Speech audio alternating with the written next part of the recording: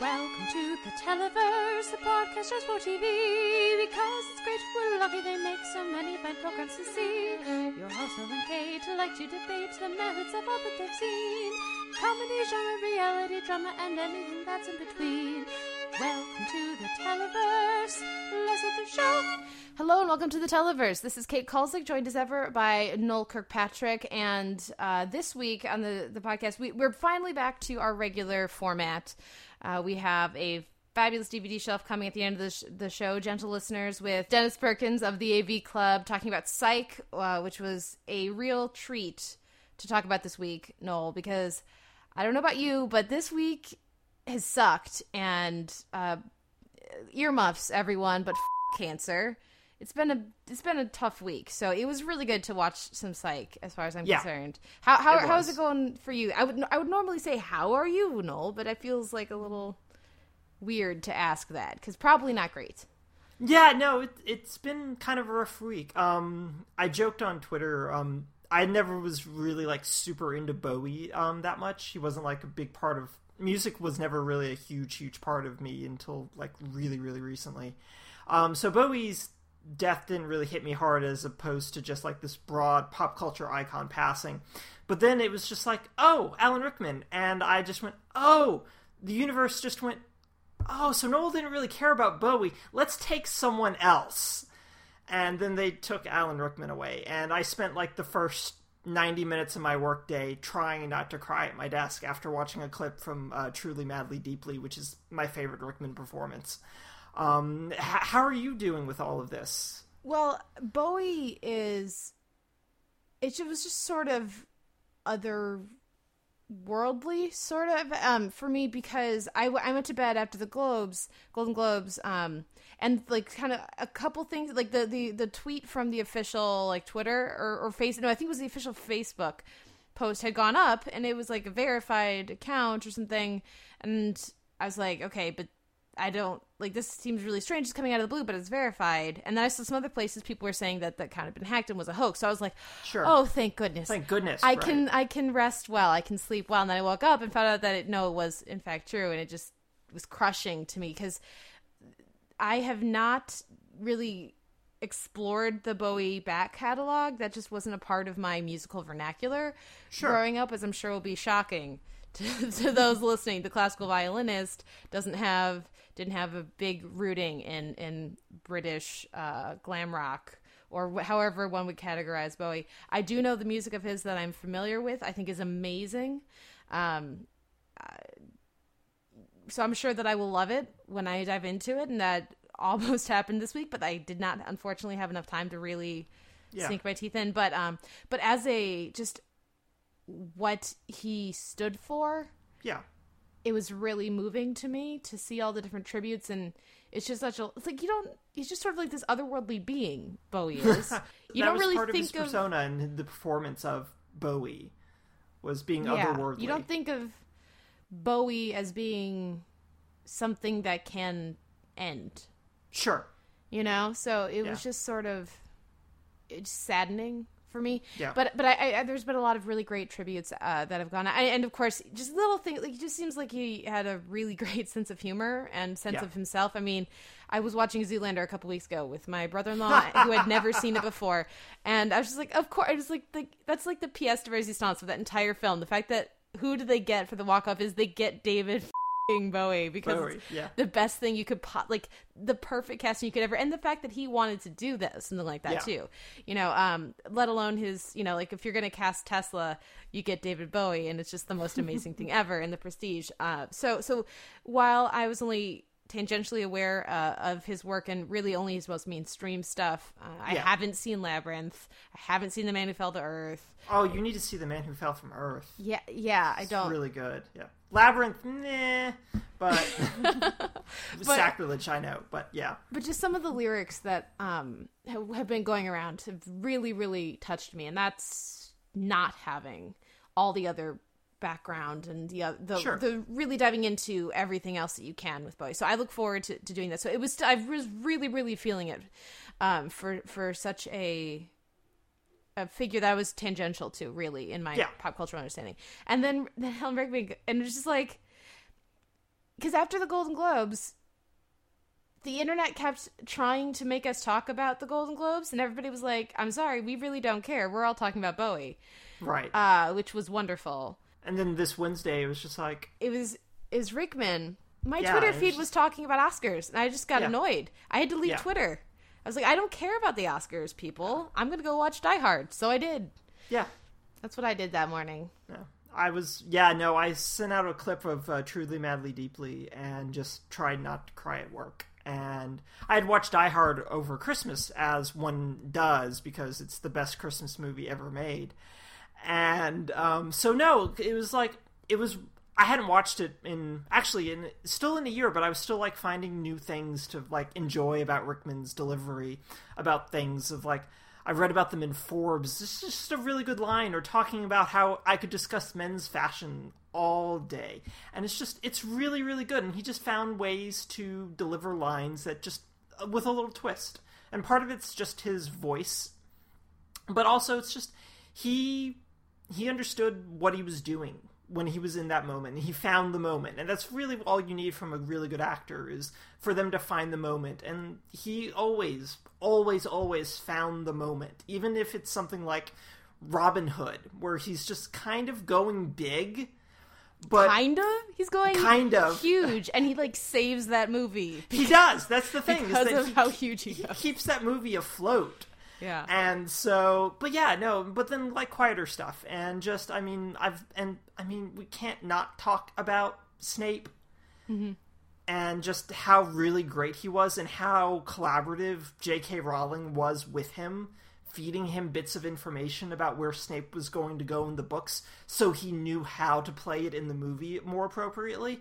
It's just great, I think, and it was a real loss for me, as just like this actor who's done a lot of roles that I've always really responded to, and I was just like, oh yeah, thanks for that, universe and Cancer.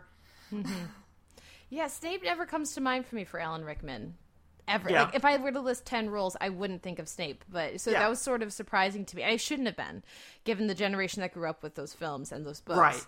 And I adore the Harry Potter books, and I really like many of them. Many of them, yeah. But yeah, I go immediately to Die Hard. I go immediately to Sense and Sensibility, and to Galaxy Quest, which is so good. Which was on TV like 2 weeks ago, and I ended up watching like 30 minutes of it. I'm just like, oh, this movie is much better than it has any right to be. Oh, it's so good. Yeah. And it's in no small part because, again, he's finding this moment within that character that just makes total sense, because you're just like, oh, and it also fits him as well, because he was typecast for a while as the villain, the smooth talking villain, and he just had, I think that helped with Galaxy Quest, of him being typecast as the alien in that character. So yeah. Well, and just an awareness of himself and the film that he's in, and just he's just always watching and always reacting, and it also just always feels like there's a respect in his performances for the audience, for his fellow actors, and by all accounts, he was a wonderful collaborator and a really kind person. So, R.I.P. David Bowie, Alan Rickman, and the several other notable figures who also passed. It's been a tough week. We're just saying these two, but there have been many others that have been coming, like the man who voiced, the actor who voiced Robin Hood, for example, also passed away. Bamford. Yeah. Grizzly Adams also passed away. Yeah. Celine Dion's husband passed away today. It's been a very insane week for that. So, we raise a glass to you, and I'm very grateful that I now get to go explore and discover Bowie's work. Just the fact that he saved his album to the weekend before he knew he was going to die. Who does that? That's so amazing. That is really amazing. It's really amazing. Anyways, I'm going to start crying. So instead of that, we are going to listen to some Adventure Time music and start our week in TV. So again, at the end of the show, we're talking with the fabulous Dennis Perkins of the AV Club about Psych. So much fun. But for now, let's listen to some Adventure Time and get some good jubies going, because there's a lot of great TV to talk about, too. What do you say? I am all about letting go of the bad Jubies and talking about good TV. Yeah. We'll be right back after this.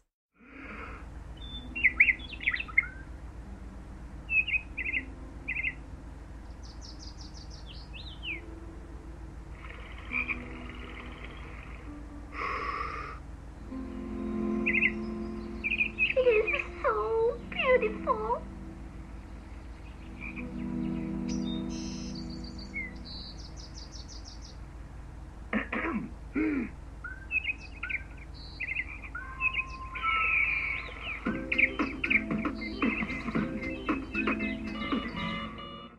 That was what I'm going to call Jake's Good Jubies song from Adventure Time this week. I do not know what it's actually called, but I feel like that works. I think that's okay.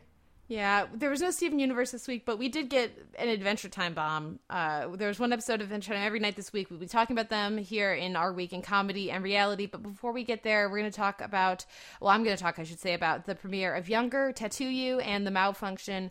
Then a little bit about Man Seeking Woman, Feather, and the Golden Globes before we both talk about Top Chef, Bananas. Yes. And then Adventure Time, Angel Face, President Porpoise is Missing, Blank Eyed Girl, Bad Jubies, and A King's Ransom. So first up, I wanted to mention Younger, which started season 2 this week and was delightful. I thought they did a really good job of reintroducing people to the characters and the world, picking up where they left off with Liza. They had some tension, of course, with Josh because he's still reacting to finding out that she's 40 and not 26.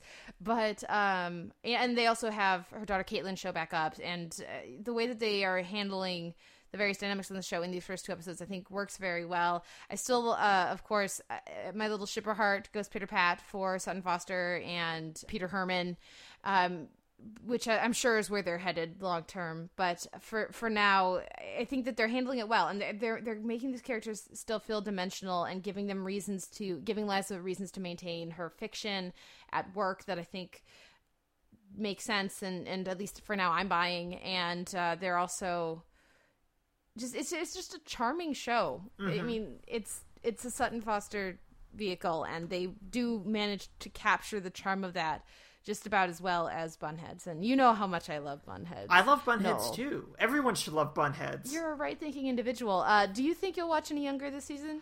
What day does it come on? Wednesdays. No. Fair enough. I just have too much on Wednesdays with a review that I have to write and then catch up on other things from Wednesdays. Mm-hmm. So probably not, unless I cut some stuff. But you felt like the fallout from him finding out is like, did it work for you really well? Yeah. Or? Yeah, it really did, because he still likes her. Uh-huh. And they're still together, but there's tension underlining it. And you know, he, as much as he says he's fine, it's still there's some whiplash. So you know, sure. She's noticing, he's mentioning things about her age a lot more because he's still just getting used to the idea, and she's noticing every time he does something like that because she's very sensitive to it, and right. She's worried. I mean, and she understands, she doesn't blame him for any weirdness, but you know, they're just trying to navigate a situation that most of us don't really ever have to deal with. Right, that was going to be my next question, was like kind of a tangentially related to the show, is how would you handle that kind of a thing? Would that bother you, type of thing? I'm not quite sure it would bother me that much, but I'm not sure. Like, you have a daughter in college you never mentioned is kind of... That's different than lying about your age, I think. But yeah. But like, you know, things like, because it's just not really... But you understand where she's coming from and everything. Yeah. But I think it makes sense for Josh, the way that Josh is handling it. And it makes sense for Liza, the way that she's handling it. So that's what I think is most important. It's just... Normal Earth people are not like Sutton Foster. Normal Earth people can't pass for 26 when they're 40. So I can barely pass for 31 at 31. So yeah. There you go. But no, this season is off to a strong start. And again, having 2 back-to-back, I was really glad to have a double dose. And I don't actually know, but I hope they're keeping that up all season. If not, just having one's gonna hashtag screener privilege. I got to watch all of the first season back to back in a row, and it was nice to get a little flavor of that this week with 2 episodes. But no, I think it's just kind of nice to have this kind of a charming show around. Speaking of charming shows, Playing House got renewed. I saw, very exciting, against all the odds. Yeah, I'm very excited. Yeah. So there's no Playing House right now, but there is this, and they have different tones. Yes. Playing House is much more sarcastic. Which is why I love it. Yeah, but they're still in the same, like, category. They're, like, Sure. maybe slightly different subgenres, but they're in the same overall category. And so, yeah, if you like something like Playing House, I feel like you should check out Younger. But let's move on to the next show, because I could just keep talking about it all day, and then that wouldn't give you a chance to talk. So I need to get through these ones you haven't seen, Noel. I found ways to talk. You did, and I tip of my imaginary hat to you, sir. Next up is Man-Seeking Woman, Feather. I wrote about this over at the AV Club. You can check out my review there. This one was really fun, but it didn't, for me, have as much depth as their premiere did, because the premiere kind of got into more underlying issues of friendship and all of the like ridiculous things that happened in the style of the show. Had layers you could really dive into and analyze, and like, I love that stuff. I mean, come on. Yeah, but this one had just like, it had a talking condom, which was funny, super funny, but like, there's not more layers to it. It's just a talking condom. And they go to the sex toy shop and get the Kyle, who it turns out is an Australian former applied mathematics major, who's just a really jacked guy who's going to bone your girlfriend. So it's just like hilarious the way that was executed and handled and treated. And then spoiler alert, I guess, for those listening, because I wanted to tell you about this one particularly. The best bit of the episode is where at the end of the episode, this is the one that I had fun diving into the subtext with, is the girlfriend realizes and comes out of the closet as not Josh-rosexual, which means she's just not sexually attracted to Josh. Sure. And over time, there have been thousands of people over the millennia who haven't been attracted to Josh. It's not about Josh. It's about her and her sexuality. So there's a not Josh-rosexual pride parade that they go to. And they try to make it work, but they find she just can't. He finds her not Josh porn, which is just people making out saying, "You're not Josh. You're not Josh." It's hilarious, basically, is what I'm saying. But what is really great about it was the way that, for me, it continues the show's deconstruction of the nice guy phenomenon, or like the friend zoning idea that, like, if a girl isn't into a guy, it's because he's too nice. And I love that they just go, no, it's not anything wrong with him. She just isn't. She likes him. They get along great. They have a lot of fun hanging out together. She just isn't sexually attracted to him. And that's fine. He didn't do anything wrong. She's not a bitch. This is just as simple as it goes. So just like you wouldn't say a gay person should like this person of the opposite gender, because you can process that is not necessarily, that's not how sexuality works. Right. There's not necessarily a whole string of baggage that needs to go with, I don't want to have sex with you, person. And I love that idea. And I've never seen anybody put it in such a straightforward way. So that was really fun for me to... You know how I love these things, overanalyze. But I don't think based on how you're describing it, doesn't sound like you're overanalyzing anything. That's what I think. Yeah, that's why I do it. do what we do here. But yeah, it's a lot of. So that one I could really sink my teeth into. The other two were just really fun and funny, but didn't have the same depth. So I liked the episode, but it didn't quite have the punch that the premiere had. Okay. So I hope that they'll get back to using the supporting cast more. This was a very Josh-centric episode, so I'm hoping they're going to use the supporting cast a bit more in the upcoming episodes, shift up the perspective a bit more. But even if they're just going to settle for being funny and not necessarily weighty, I can, there are a lot worse shows out there. So absolutely, that is Man-Seeking Woman. And all I have to say about the Golden Globes before we get into the shows we've both seen is that they just really highlighted for me how much more fun the Emmys were last year and how great a job that Andy Samberg did hosting.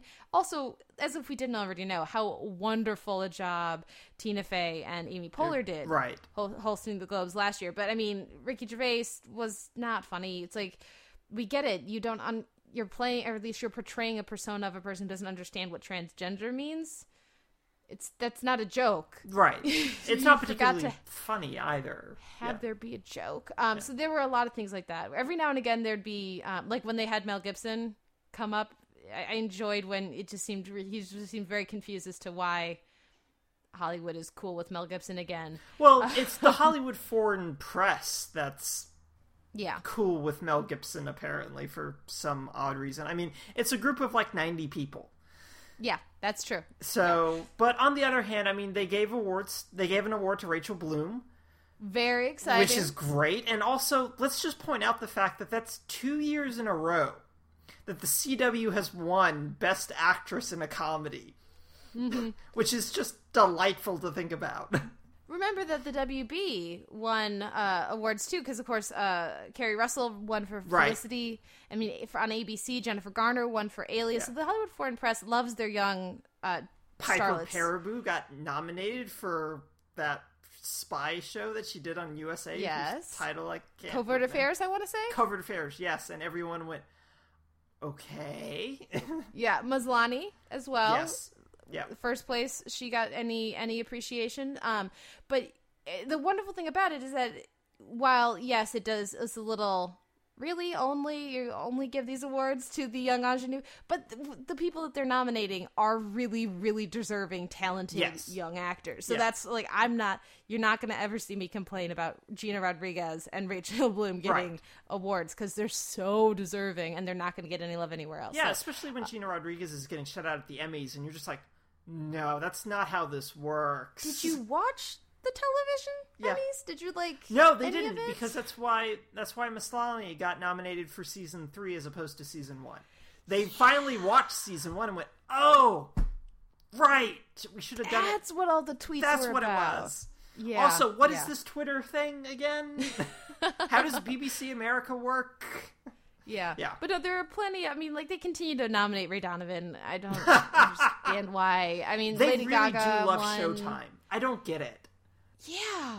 Yeah. But you know, I liked it better last year when Tina and Amy were there. Yeah. I'm sure Ricky Gervais will not get asked back again after this performance. Fingers So, crossed.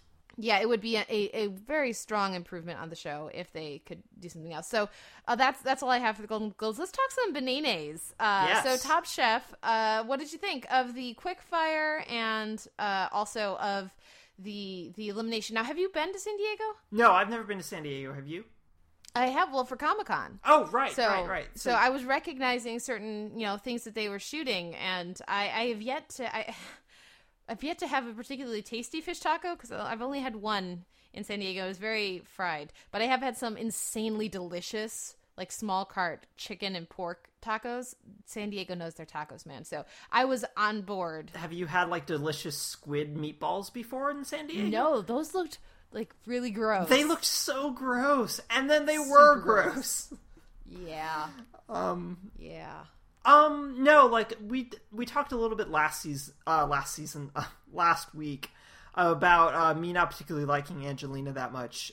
So like I was happy to see her go, but at the same time, such a bullshit reason to be at the bottom and up for elimination in a quickfire is not putting it on the plate. Like, that's, even for people I don't like, that's not how I want to see people leave the show, is because you didn't put it on a plate, but you prepared everything, but no, you didn't put it on the plate, so we're gonna you're automatically at the bottom, and it's just like, ugh, gross, guys. And so that's not how I want to see someone leave, basically. Mm-hmm.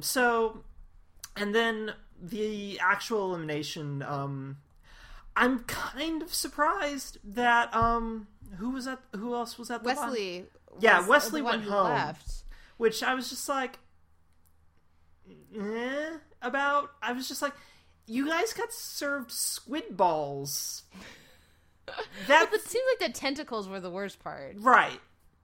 So I don't know. Like, I was just kind of about the entire thing. How did you feel about, like, the challenge with, like, the craft beers? Because as soon as they said craft beers, I just went, oh, this is going to be not something I can really respond to, because I can't drink beer at all. If I was cooking at that, well, I can drink beer, I just don't like to. So if I have to imagine, and also just, like, if you're someone who's a recovering alcoholic, how are you cooking? on this challenge. Just like would they change that? I guess I don't know. How did you feel about everything? Well, I mean, I think it made sense, especially for San Diego, because like they said, yeah, ton of microbrews, 106 in that city alone, which is insane. There's like, they know their beer in San Diego. It's delicious. So I thought it fit well. It allowed them to not just keep going back to slightly different choice of seafood, the way that I feel like it would be easy for them to do as they go along the coast. Yeah. And it was good way to make it feel like San Diego. When they're saying they were like throwing things in the beer, like, I decided to put some chocolate in this beer. I'm like, for the mystery. I'm like, you say that, but I don't think you were literally melting chocolate and pouring it in. Like, what? I think they could have, explained how they crafted those microbrews. Yeah, a bit more than like. Tom, what made you put a banana in a microbrew? Yeah. So like that would have been neat, but as a whole, I think it was a good challenge, and there were some interesting comments that they left in about pairing and when do you, which was really good, close, and when are you too, and so I wasn't sure exactly what their like were they supposed to. Was the person who got the comment was that it was too similar to the beer, so they didn't help each other out? Was it a good thing or a bad thing? I think it was a bad thing. Yeah, but then they that was the challenge, was to make it be like the beer, but if it was supposed to be a pairing as well, like, so I was a little unclear about some of that stuff. But in general, those beers seems like they're probably pretty tasty, and I can see that being I note that wasn't there someone on earlier this season who couldn't taste the wine? Yes, there was. Yeah, and I think they saved this challenge for when they were no longer on. Yeah. But maybe they would have changed if the person was still on. Yeah. At this point, it's a possibility. Yeah. But yeah, so it's just I thought it was creative, and I'm a fan of any of those challenges that give a little respect to the ridiculousness that goes into microbrewing, like craft beers and everything. It's nice to see that getting some respect in the past decade or so. So that's where I'm at with it. I was going to ask if there was anyone you were rooting for yet, if you'd like picked a favorite yet. No, I have not picked a favorite. Yeah, I haven't either. Though I was really glad that Amar didn't go home, because as soon as he was just like, I'm going to cook a chicken breast, and I went, oh God, no, don't cook a chicken breast. They don't like that on the show. They don't like that on the show because it's A, too simple, but B, also you have to get it so correct. Mm-hmm. And then he did. They really liked Amar's dish, which made me really, really happy. But as soon as he said, I'm cooking a chicken breast, I went, oh God, no, don't cook a chicken breast, Amar. No, don't do it unless the challenge is cooking chicken. Never, ever cook chicken. That dish looked really good, though. I it did. It actually, I feel like most of the dishes actually looked really, really good. Yeah. Aside from the squid balls. On Last Chance Kitchen, to keep you informed, Angelina won, beat out Grayson and Wesley in a burger challenge. Okay. And so that'll be, we'll see if they start to build a narrative for her as underappreciated and trying to fight her way back, or if she just gets knocked out in a couple weeks as well. But yeah, that's where I'm at with Top Chef, and we'll see. They're back to LA next week, so maybe maybe Philip will be the one who gets in his own head about stuff and gets eliminated. We'll see. But we've delayed too long. Let's talk about Adventure Time, because let's talk about Adventure Time. These were some quality episodes. By far, though, the clear standout for me was Bad Jubies. Oh God, wasn't that just a beautiful episode? It was amazing. It was gorgeous to look at. The animation and like having BMO have a flat screen and everything, but everything else dimensional was fantastic. The writing was really good. The song, the way that the episode built and then revealed what Jake had been working on was really great. Mm-hmm. The cloud and storm and everything was really great. And it just was hilarious. Please tell me that you enjoyed this one, like all the LSP in this, because the LSP was heavy in this episode. Yes, and I did enjoy it. I actually think maybe it's just because she's like 3-dimensional that I was just really kind of keying into LSP. But I also think it was also the fact that everyone else was kind of not really loving LSP in this episode, which I think helped me appreciate LSP a little bit, is that people were just like responding to her eating all the chips and all the beans. And she's like, but I was hungry, guys. And that's my really terrible LSP impression.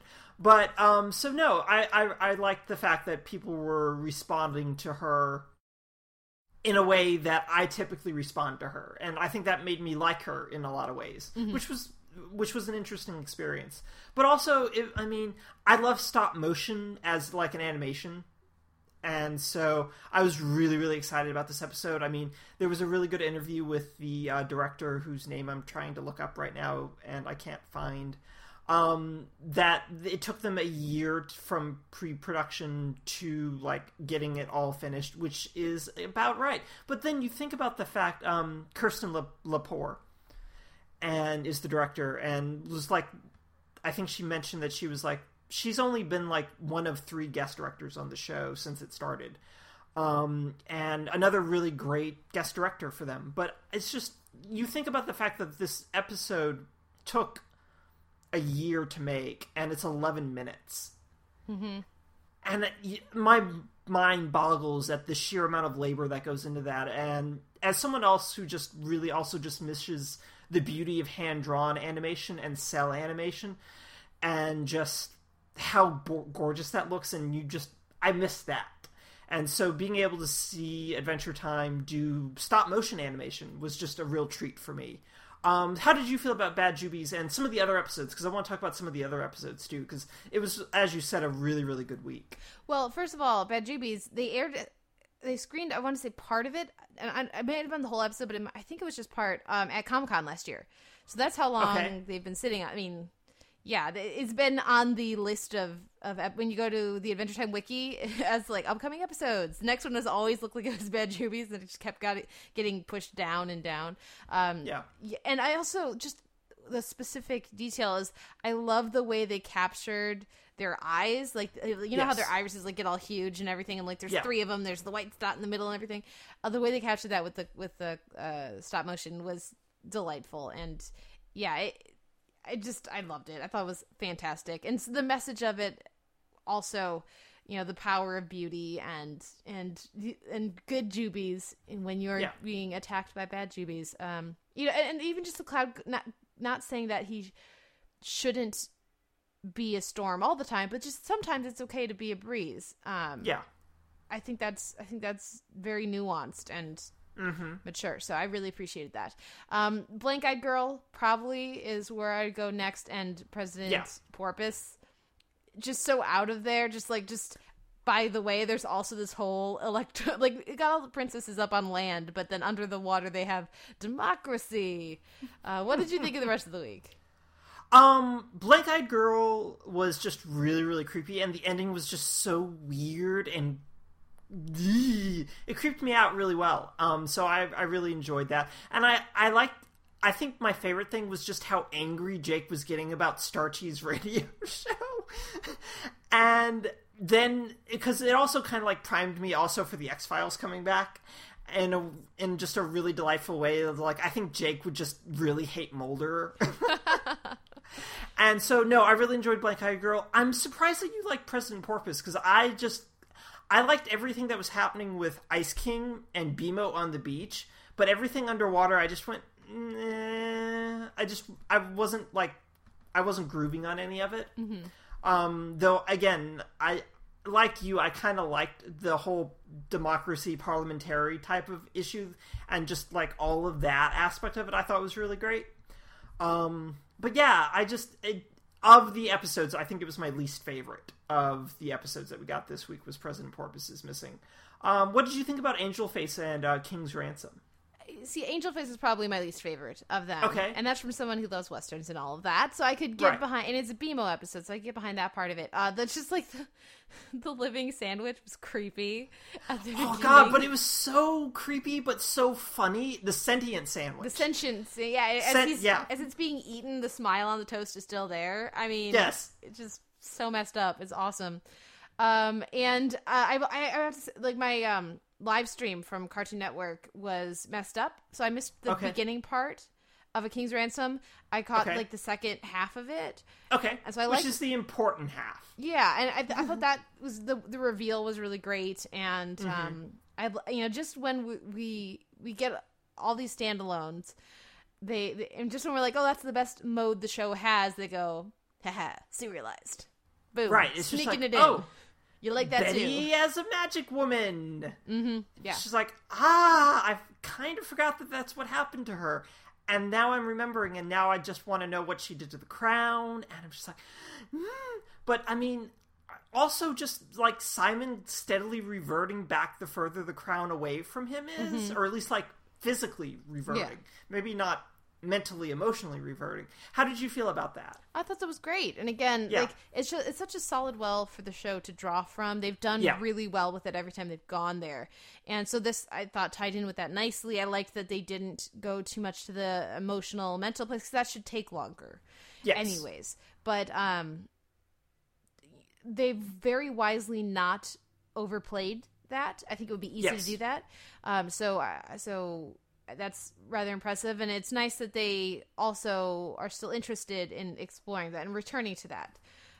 Which it would be easy to just kind of keep everybody in a loop, keep the characters mostly in the same place, but they're willing to take Ice King on a different adventure, and I appreciate that. Yeah, I do too. Yeah. Any final thoughts on Adventure Time, or if not, what wins your week in comedy and reality? Bad Jubies wins my week in comedy and reality. I don't think that there's another choice of this week that I saw. It's not even close. Yeah. No, it was a really good week for that. And again, I mean, stop motion is one of the many ways to my heart, but that's a really direct way to my heart. Mm-hmm. And I mean, I really like the younger premiere, but still, it's definitely Bad Jubies. So now we'll take a break, and we'll listen to one of the songs featured in this week's The Good Wife, No One's More Happy Than You by Clem Snide, and we'll come back with our week in genre and drama.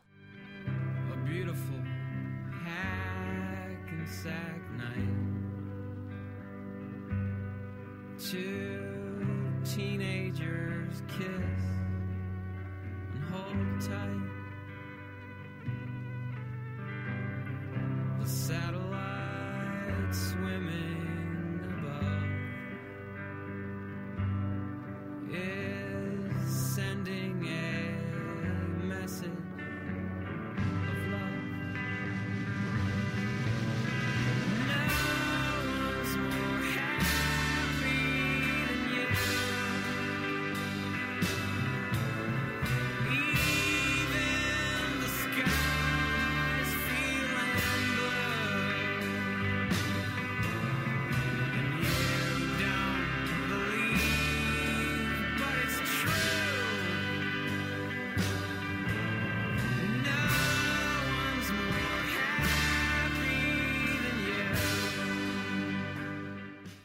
Once again, that was No One's More Happy Than You by Clem Snide, featured in this week's episode of The Good Wife.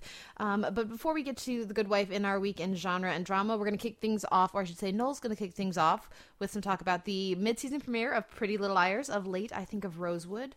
Then we'll both talk a little bit about the Colony pilot before moving on to iZombie, Method Head, and the Shannara Chronicles Fury, and then we'll round things out with The Good Wife, Iowa. But up first is Pretty Little Liars, which is back from its mid-season hiatus. What did you think of the premiere? Pretty Little Liars, in an effort to kind of like, because it had accumulated so much baggage over the course of this 4.5 seasons, about A and Allison and all this stuff, is that they did a 5-year leap forward, which they teased at the end of 5A. Where after they revealed that Cece was A and everything. So they were just like leaping ahead 5 years. The girls have been through college, so they're in a post-college world now, so the actors are finally playing their age, which is great because it was just kind of ridiculous that these girls were still in high school. But the other thing that this is that it set up a new mystery, but it also set up like new secrets. And I think the really exciting thing is that even though that this episode was really low-key and starts off with a new mystery of who killed Cece, basically, because Cece as A gets out and then was murdered, being pushed off the bell tower, which is a really significant place within Pretty Little Liars, especially in the early going. And so we have a new mystery that the liars have to solve and figure out. But they're also, what was really exciting is the liars are keeping secrets from each other because they've kind of all gone their separate ways. They've left Rosewood, and they're brought back because Allison wants them to basically testify on Cece's behalf to let her out of, like, prison and the mental asylum that she was staying in. I wasn't paying super close attention, but they basically, like, a hearing of, do you feel safe if we let Cece out of prison, type of thing. So they all, like, everyone except Arya went, yeah, I feel great. And Arya just had this big breakdown that she's not going to feel safe. Like, the PTSD of the torture that they experienced in the little dollhouse that they got locked in for a few weeks, which is some of the best stuff that came out of season 5A, like, resurfaced for Arya. But then there's just all these, like, secrets. Like, Emily's addicted to pain pills, apparently, but we're not really going to explore that. Spencer and Caleb may be hooking up, because Caleb used to be dating Hannah, but they're not dating anymore. And it's kind of implied that Spencer and Caleb are a couple. Like, loosely implied. It's not, like, totally out there, but it kind of feels like it. So there's just, like, all sorts of really fun stuff that can be explored again and fresh and new. And that these characters now have had these 5 years apart from one another. There's these new things for them to explore and find out about each other. And I'm really excited about that aspect. Even more than I'm excited about them finding out who killed Cece, really. And why someone would kill Cece to basically start this up again. But yeah, so I'm excited about the prospect of what the show is going to become. And I'm excited that the show didn't, like, totally change itself and reinvent itself too much in the past, doing this time leap. Even though there's, like, sly acknowledgments of it, like, Spencer gets back into Rosewood and she sees these group of teenage girls all get a text message at the same time. And she, like, you can see it on her face that she's freaking out that somehow it's history repeating itself. And then they all laugh when they get the text message, because it's just some group text that was direct to all 5 of them, and they all kind of have a little laugh. And she should look relieved, but she doesn't look totally relieved by that. Because it's all still, even after 5 years, it's still really fresh for her, as it should be. Which is, I think, one of the things that I really liked about 5A was the fact that it stayed really true to the emotional problems that this whole ordeal would have created for them. And so I'm excited to see how they coped with that after 5 years of being apart from one another. And there's plenty of secrets for them to tell and explore. And yeah, so I'm really, really excited about it. And excited to see how they're going to do that. And yeah, that's how I'm excited, even if this premiere was kind of low-key and kind of table setting, but it needed to be, because there was a lot of ground to cover. Well, starting next week, listeners, I'm going to be jumping in with Pretty Little Liars, and we'll get more of a chance to talk about it back and forth over this half season. So Noel, you're going to have to, like, fill me in on all the stuff that I missed, because I'm sure I'll just be like, this is awesome. And you'll be like, actually, it's not, because of this, that, and the other. And I may not even be able to do that. My friend Nick, who reviews it for TV.com, but also does really great video reviews of it during 5A, is like, he has this show down. Like, the way that I used to talk about Lost when it was on, and he also talked about Lost the same way. He talks about Pretty Little Liars that way. He just has all of this stuff at his fingertips, and it's really, really impressive. So when I forget things, I have to text him and be like, wait, have we seen this guy before? And he's just like, yes, Noel, we have seen this guy before. In fact, like, he was in 5 episodes in season 3, but we're in season 5. How do you expect me to remember that? Which is how this show works. Is like, it's very grounded in a lot of, like, soap opera tropes. Is that characters come back, or even more annoyingly, characters get recast. But it's just like, oh, right, so that's Jason, right? That's Jason. Oh, but he looks totally different because it's a totally different actor. And so, but it's really fun, and it's also really silly in, like, Ezra, who's Arya's primary, like, ship for most of this show, and primary, like, on the show, but also for a lot of the fans. Like, he went off to, I forget where he went off to, but he went off to with his girlfriend to go, like, do Habitat for Humanity stuff, and she got kidnapped by gorillas. Not gorillas, but, like, gorillas. Of course she did. Yeah, and it's just like, show. No! You don't have a girlfriend get kidnapped off screen by gorillas. That's not how this works. And also, this is ridiculous. In a way that this has no business being on this show. Has business being on some other show that can treat this with the sensitivity that it deserves. It shouldn't be on Pretty Little Liars.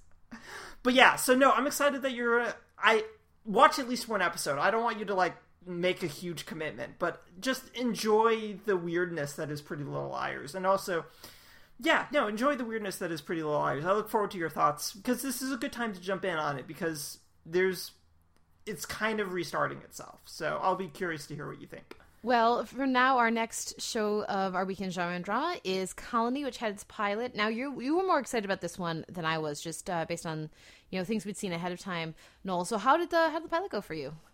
I just talked a lot. What did you think? I don't actually have thoughts about it, which is why I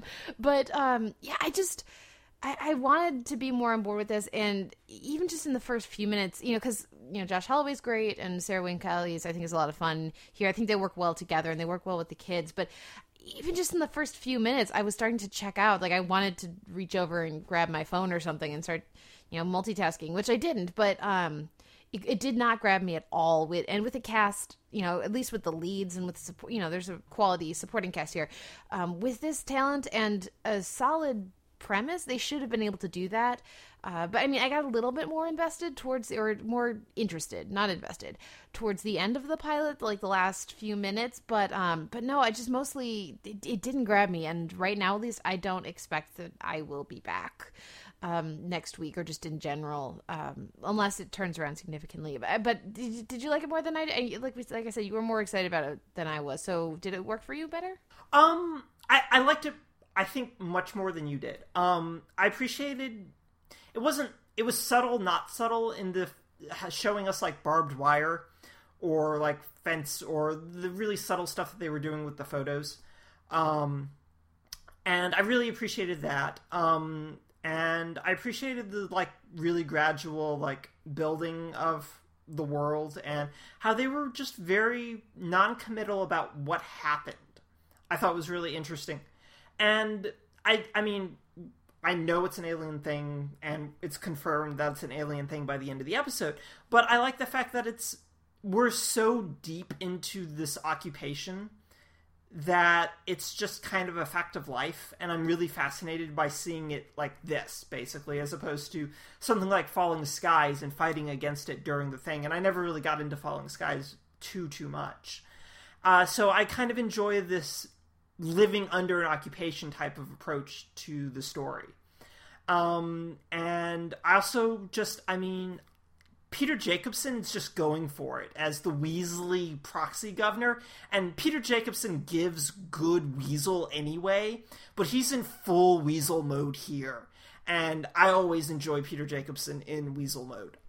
Because even as I was finishing up the episode, I just went, if they ever remade Aliens, he could play the Paul Reiser character, and it would be great, even though Paul Reiser could still play Carter Burke in Aliens, and it would still be perfect. It was just that kind of a Weasley, kind of a jerk, manipulative jerk, and that, for me, was, really helped me keyed in that. How do you feel about he's been hired to hunt down the Resistance, and she's apparently kind of a big deal, maybe, in the Resistance? Do you feel like that dichotomy is, and also just that story engine, is going to be worthwhile, or do you feel like it's going to really quickly hit a rut, or become really cliched of them keeping secrets from one another? Or how do you feel about that? That was, it just was such a, of course she is, situation at when that's revealed at the end of the episode. I was basically kind of groaning with that. I do like that they give them real and significant and completely relatable and rootable stakes in the third kid, the other son who's out there. I like that they give them a real legitimate reason to collaborate, and that also just is going to make things a lot more challenging for her, because it's not just the he shouldn't be collaborating and she's fighting the good fight. It's every time any success she has it theoretically now endangers their ability to get their son back. So I like that they actually do really deliver on that part of it. Right. That's what I was really excited about, was the fact that now she's how much does she really want her son back? And obviously she wants him back, but how much and to what degree? And I think I'm actually really excited about it, even though I, again, had the same response of, well, of course. But at the same time, I'm also happy that she's the one that's in the Resistance. Yeah, that's definitely the right call there. Much more interesting than if they had like swapped it or something. I think it's just I would be much more interested if it was the two of them working together as a team to play these two sides off of each other, than what we look like. It looks like we're getting, at least. But certainly, I mean, it could be a lot worse. I get why people might like it. But the thing I just keep coming back to is I should not be bored with this premise and this cast. So, I mean, maybe as they get their feet under them, it'll improve, and it'll be more a me show. But for right now, I just don't have the time for it. Are you gonna keep up with Colony, do you think? I should be able to. We'll see how this goes. Well, our next show is iZombie, which did not take the week off, unlike everything else. And this week, Liv is in full actor mode. What did you think of Method Head? Not only actorly, but method actorly. Finding the truth and within herself that she can then apply to the character's truth. It was an okay episode for me. I enjoy meta-ness as much as anyone, and I think the show did a lot of really fun little meta jokes. From her history as a Power Ranger, to taking dings at why is this show set in Portland but it's filmed in Seattle, and just like acknowledging the show being shot in Vancouver but set in Seattle, or I think my favorite line being, well, you know what would be really cool? A zombie show where the zombie's the main character. No, that's dumb. And so I enjoyed the meta-ness of it, but it didn't go far enough. I think it could have been like way more meta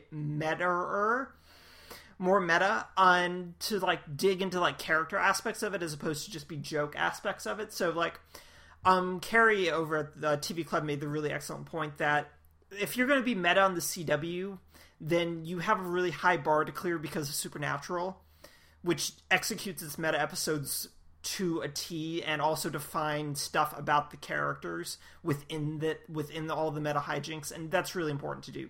So as a first effort, it's a nice meta effort from iZombie, but if they do it again, they need to really like find some big stuff. And the other thing that really weighed down the episode for me was that it just kind of glossed over the Clive and Liv tensions that were established at the winter break episode and then just really kind of quickly resolved. And I just went, no, I needed way more from that. And to see that dynamic, that tension and that dynamic explored a lot more. To have it glossed over the way it was, I wasn't a fan of. And to have the Major and Liv breakup to be as kind of glossed over as it was, also wasn't a big fan. So it was kind of a middling episode for me, because I kind of go in there for the character stuff, but it wasn't balanced out enough by the fun case of the week. Did you watch this week's episode? Or yeah, I did watch this one. I was underwhelmed. Definitely didn't like it as much as you did. I did really like the Major part of the show, like the Steven Weber stuff was really great. God, he's so good. Yeah, he really is. And like how they're continuing to develop that stuff, that's the part of the show I'm most invested in. But I absolutely agree. The way that they glossed over everything with Babineau and with Liv was disappointing. And just if you're doing a meta episode, like the line about the zombie show where the zombie is the lead, like I was just groaning there. Oh, that was a groan. Okay, yeah. It was just like, ugh, yes, I see what you did. You're so clever. So, I mean, this episode just didn't really work for me. I liked Liv's fandom of the show. I liked, her geeking out about it. Because, again, that's her. That's not the brain. That's her. And so I really enjoyed that part of it. But, I mean, when you mention Supernatural, I mean, that's a show that just, it knows how to do meta, and it does it so well. Those are some of the best episodes of the entire show. How many shows can you think of that do meta episodes like that? And it has real emotional stakes and catharsis, and it's not just there to be funny, but it's there to enlighten the characters about themselves and their world and their larger placement in the scheme of the show's universe. If iZombie wants to do meta, I mean, it's got a long way to go if it's gonna be anywhere near as good at it as, you know, a show like Supernatural. Or the show we're going to talk about in the DVD shelf. Or Psych, another excellent example. Yeah, I think that they are capable of it. I think that they could find that, but again, I just think they have a lot of work to do. Yeah, and I mean, just like thinking about Supernatural, it's just like, I mean, I don't watch it regularly. I tune in for like the meta episodes pretty much at this point.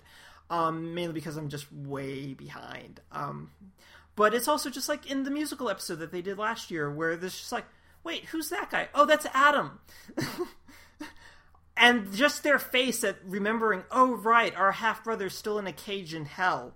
Right. And we're not doing anything about that. It's just like, oh, it's funny, but it's also kind of a gut punch at both of them about that they've forgotten their brother, basically. And they're all about remembering their brothers. Oh, the Supernatural musical.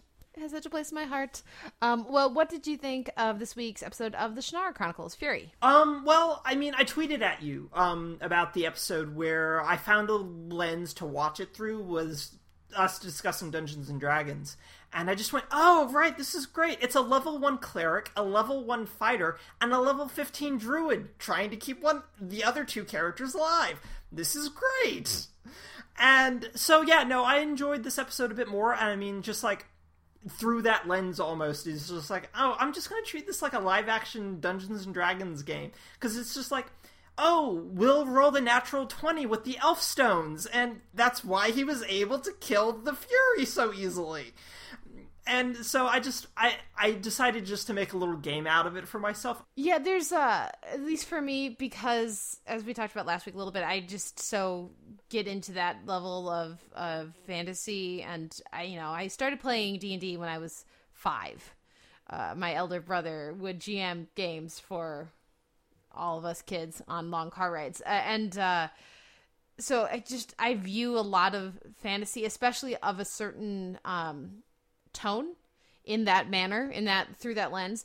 So going back to my strong love of Hercules and Xena as a kid, and through many other shows since. So like that's always a thing I go to with a lot of fantasy, especially if it's when it breaks down so neatly and nicely for you, by class, by level, that kind of thing. So yeah, that was fun for me this week. And I was less interested in the Rovers. So yeah. That was just like, can we fast forward through this stuff? When I want to fast forward through a James Remar section, the show's not using him well. Yeah, or not using him right. Being underused. Yeah. I'm ready to just get to the part where they're all a team. So yeah, like, even though like I'm like enjoying it from like through a lens, I'm still like, this still really isn't something I'm like really responding to by itself, basically. Yeah, which is, I think, for me is like a problem, but at the same time, it's just like the show's fine-ish. I think overall, it's in that early stage of a fantasy novel where all the characters are in different places and trying to come together, and it's just like, oh, this is why I don't like fantasy novels, is that they take forever to get anywhere. Can we just, like, have everybody go into a tavern and be like, have you heard the tale of the mysterious, right, or want to join a quest, like... Mm-hmm. That's what they're doing. It's just taking a little bit, so... Right. And, yeah. I mean, we have to go through the motions of rejecting the call now and then accepting the call for no discernible reason other than because, I think. I mean, he just kind of came back because he wanted to. I think was Will's reasoning there. I don't know. Yeah. So... I think it's fine. I think I have to, like, view it through that lens of live-action Dungeons & Dragons to, like, enjoy it. without that lens, I'm just kind of like, let's get on with this, please, type of thing. But I mean, I'm still fascinated by the fact that MTV's trying this kind of a show and is clearly wanting this show to do well. So yeah, I'm more interested in like its industrial presence than I am in anything else about it, I think. But it's fine. It's fine. Well, you set up the perfect segue when you said, "Let's get on with this, please." That's pretty much how I feel about The Good Wife. I think it's how we all feel about The Good Wife. Yeah, especially with news coming out of TCAs this week that the Yes. Kings are leaving at the end of the season. So it's like CBS, just pull the plug, just do it. Apparently, we've reached the point where not even the Kings want to be on this set. So let's just make that happen. What did you think of this episode? I wrote in my review at TV.com for it that the break didn't really do it any favors, just because I was just like, I realized very firmly watching this episode that I didn't care about much of anything that was happening, which is the worst possible thing to happen to a show, like, A, this late in its run, but also in the middle of a lot of its big stuff that's happening. I mean, I should really care about the fact that Alicia's really super pissed at Eli, and I really, really don't care at all. And I think I also just had really big problems with the fact that Ruth is supposed to be this really political mastermind and just really good at her job, and she can't get people to appear at a campaign stop. She can't get 30 people to show up at a Cox validation event. She doesn't have someone watching Peter when Peter's already complaining about the loose meat sandwiches to make sure he swallows his damn loose meat sandwiches. And it's just like, how are you this great campaign manager that Eli was super threatened by, and you suck at your job? A lot. A lot. And it's just like, you can't hand wave away the idea that their ground game is stretched across Iowa. No. When you're making a big push like that, you're going to make sure that the towns you're visiting are not empty, aside from the Floric Fanatic, which was like the one thing from this episode that I just went, that's kind of funny that you brought back this random character from season 2. I kind of appreciate that. But just the episode was just meh, and I can't even begin to tell you how little I cared about what was happening in the law firm. How did you feel about Iowa? We talked about this at the end of last year, before the hiatus, that for me it was super powerful when they went to the Will phone call place. And for you, you're like, that's what you got to do? You're trying to scrape the barrel to get to the feels by going back to going back to Will. And that's really how I felt about this episode. And I think you're right, having that 3-week break did not help. But because if we were coming straight out of that gut punch, and like if we were in that headspace with Alicia, like if it had been like a 2-parter or something, that would have been I would have had a very different experience at the beginning of this episode, I think. And instead of just sort of when she starts throwing dishes and all of this, like it felt like histrionics. It just felt like, which actually I really hate that word, so I shouldn't use that word. It felt like acting angry, I liked that they brought Jeffrey Dean Morgan back to say, no, he won't fix this. This is a different, but even when it was like, when they brought him back, I was like, but I thought we said goodbye to him already. Why is he randomly?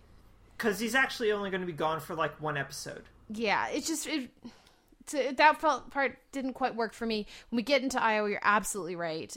She does a terrible job. And like you had said, she's a threat to Eli the way she's introduced, and also she is supposedly like this amazing campaign manager. And they went into Iowa with reason to believe that he could legitimately contend.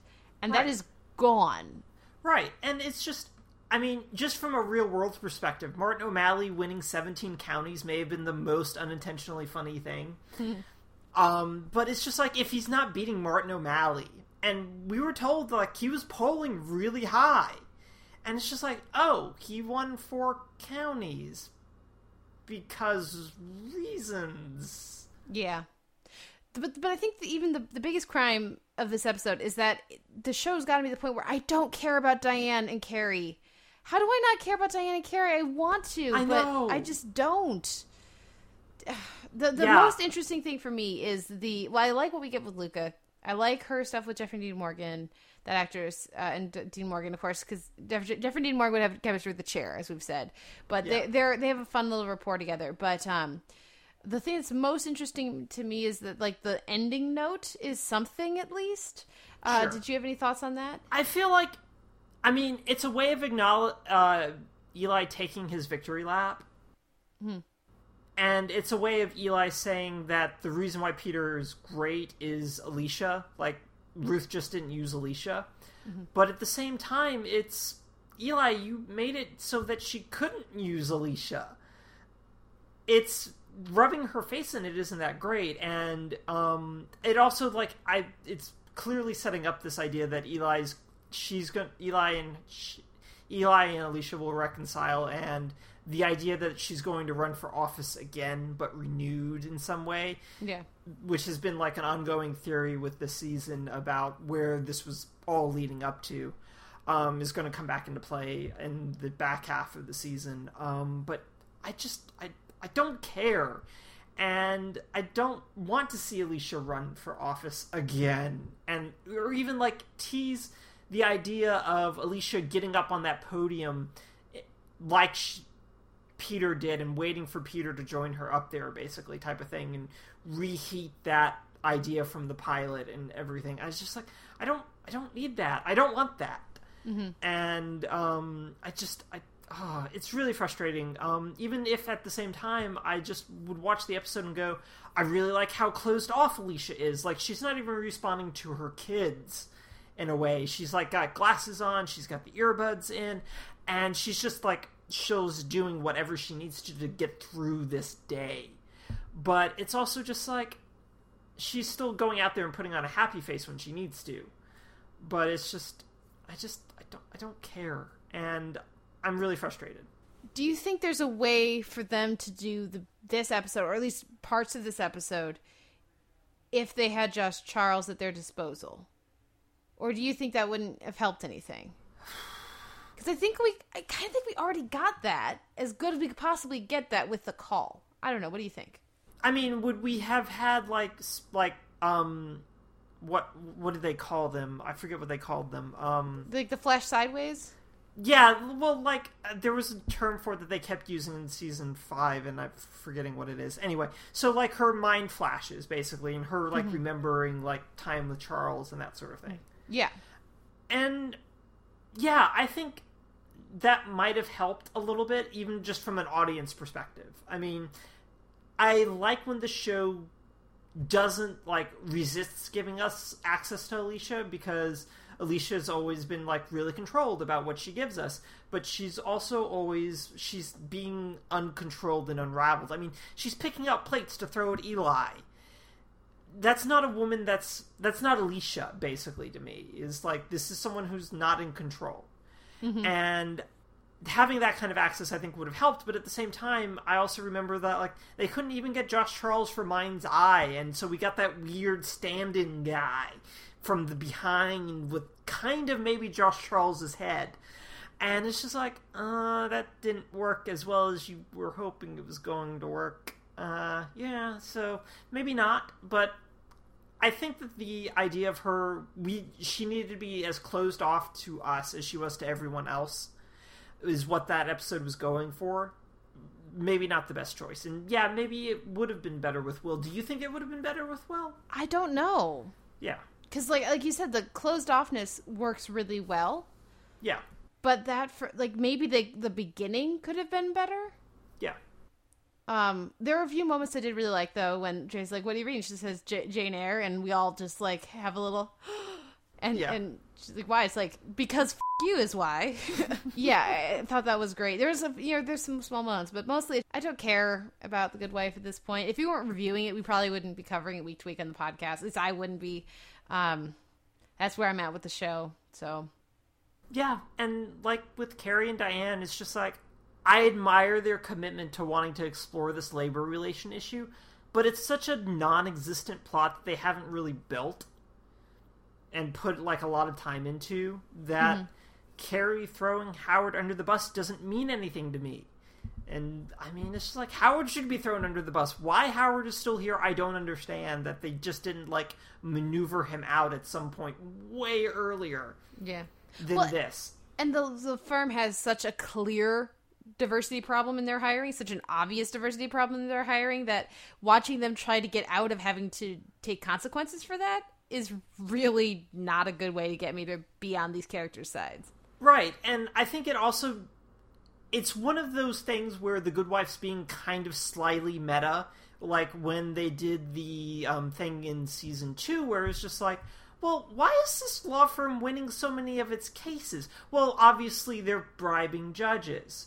And that kind of meta response of, okay, so they're just actually this good, but we'll address that kind of internal criticism of the show through the storyline. But now they're doing the same thing with, oh, where did Julius Cain and Taye Diggs' characters just run off to, apparently? They just went back into the basement where they keep all the other African-American characters on this show?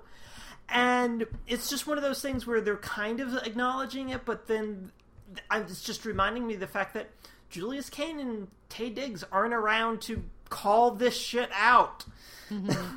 Which is what Julius Cain, especially played wonderfully by Michael Boatman, would be doing.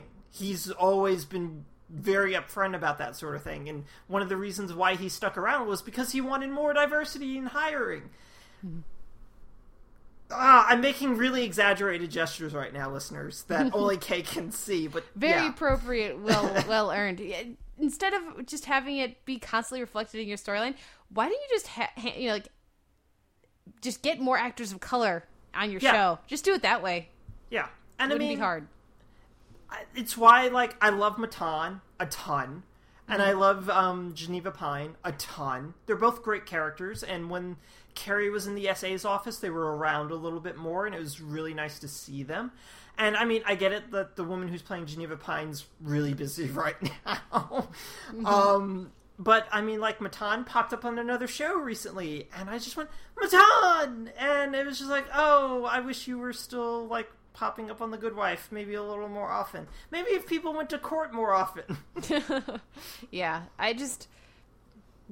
That kind of trail off, is the correct response. Ellipses, hanging, just pregnant pause is the appropriate response for Good Wife at this point. So I have a feeling it didn't win your weekend drama and genre. What did win your weekend genre and drama, Noel? I'm gonna cheat a little bit, and I know you're okay with me cheating. I've been watching Independent Lens on PBS, and they aired their film this week was called Autism in Love, and it explored how people with autism deal with love. And it was just a really nuanced and really emotional and really interesting 90 minutes that I got to watch. And you had two couples of varying degrees being on the spectrum who were trying to figure out how to make their relationship work. You had a fellow who was just really angry about the fact that he couldn't find someone to love. And then a fellow who was pretty high, most comparably, like you would see him and go, oh, it's Rain Man, but a little higher functioning type of instance, who was married and then his wife died. And just watching him process it and talk about it was just really heartbreaking in a number of ways. And so that easily won my week in actual unscripted drama, for want of a better term. What won your weekend drama or genre? Psych. Sorry, guys. I just really was not hot on any of these episodes. Yeah. So Psych, or sure. The Bad Jubies is pretty dramatic. Yes. It was. Pull the collar awkwardly. I mean, yeah, I can't. It was a thin week. It was a thin week for the stuff that actually aired this week. So yeah. I'm going to abstain courteously and instead move us swiftly onto our show notes. Noel, where can listeners find you and your work online?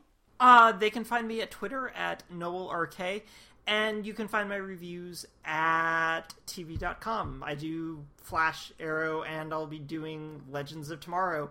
Woohoo!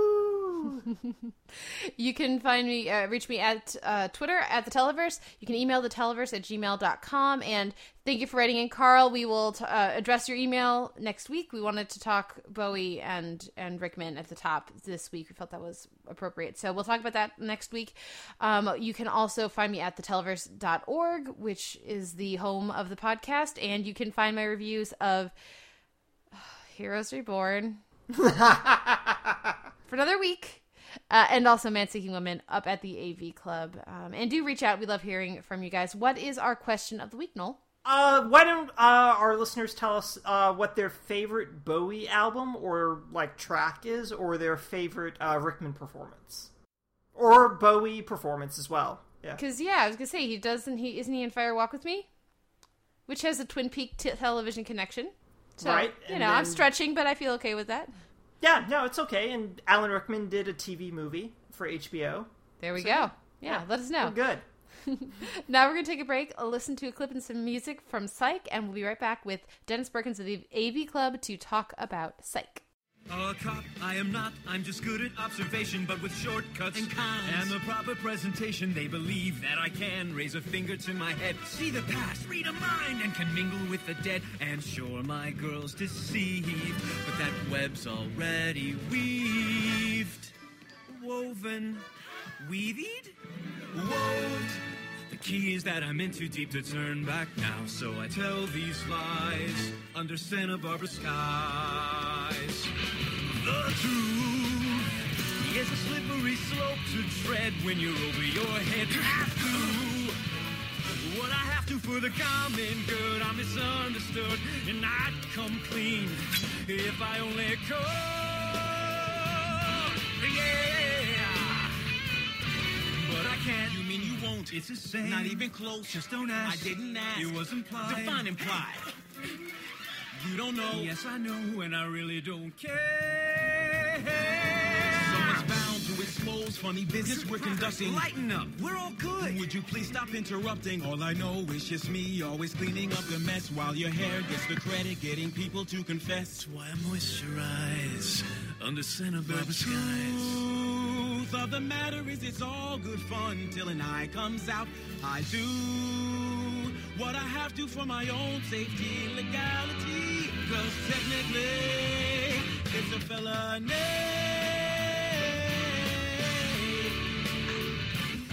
It's just a fib. It's a crime. They won't care. Yes, they'll mind, and we'll probably do time.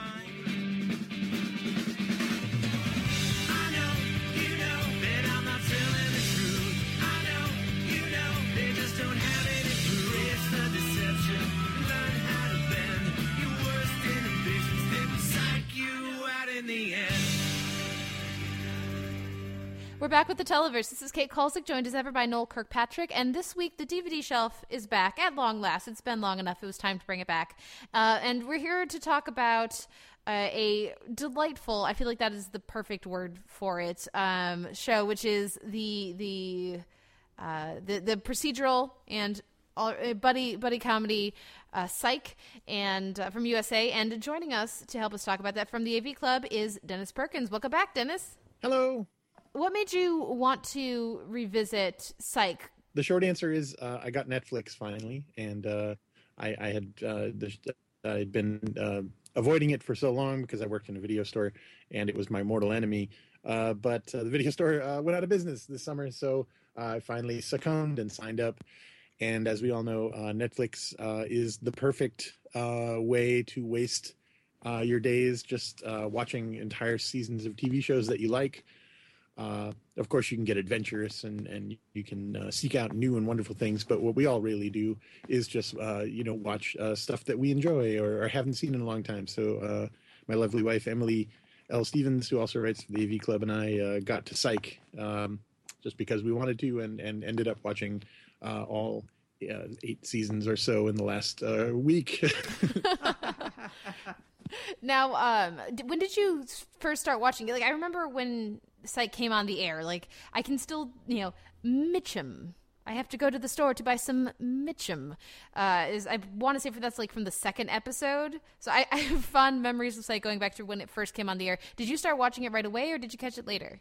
Me, I watched it not until the first season had come out on DVD and it was recommended to me, and then I dove right in. What about you, Noel? What's your relationship with Psych?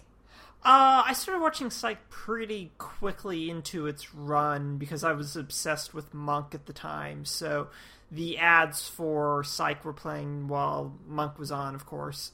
So that's how I got into it, and I stuck with it for most of its run. I think I dropped out around season 5 or season 6, and then just became a really spotty viewer of the show towards the end.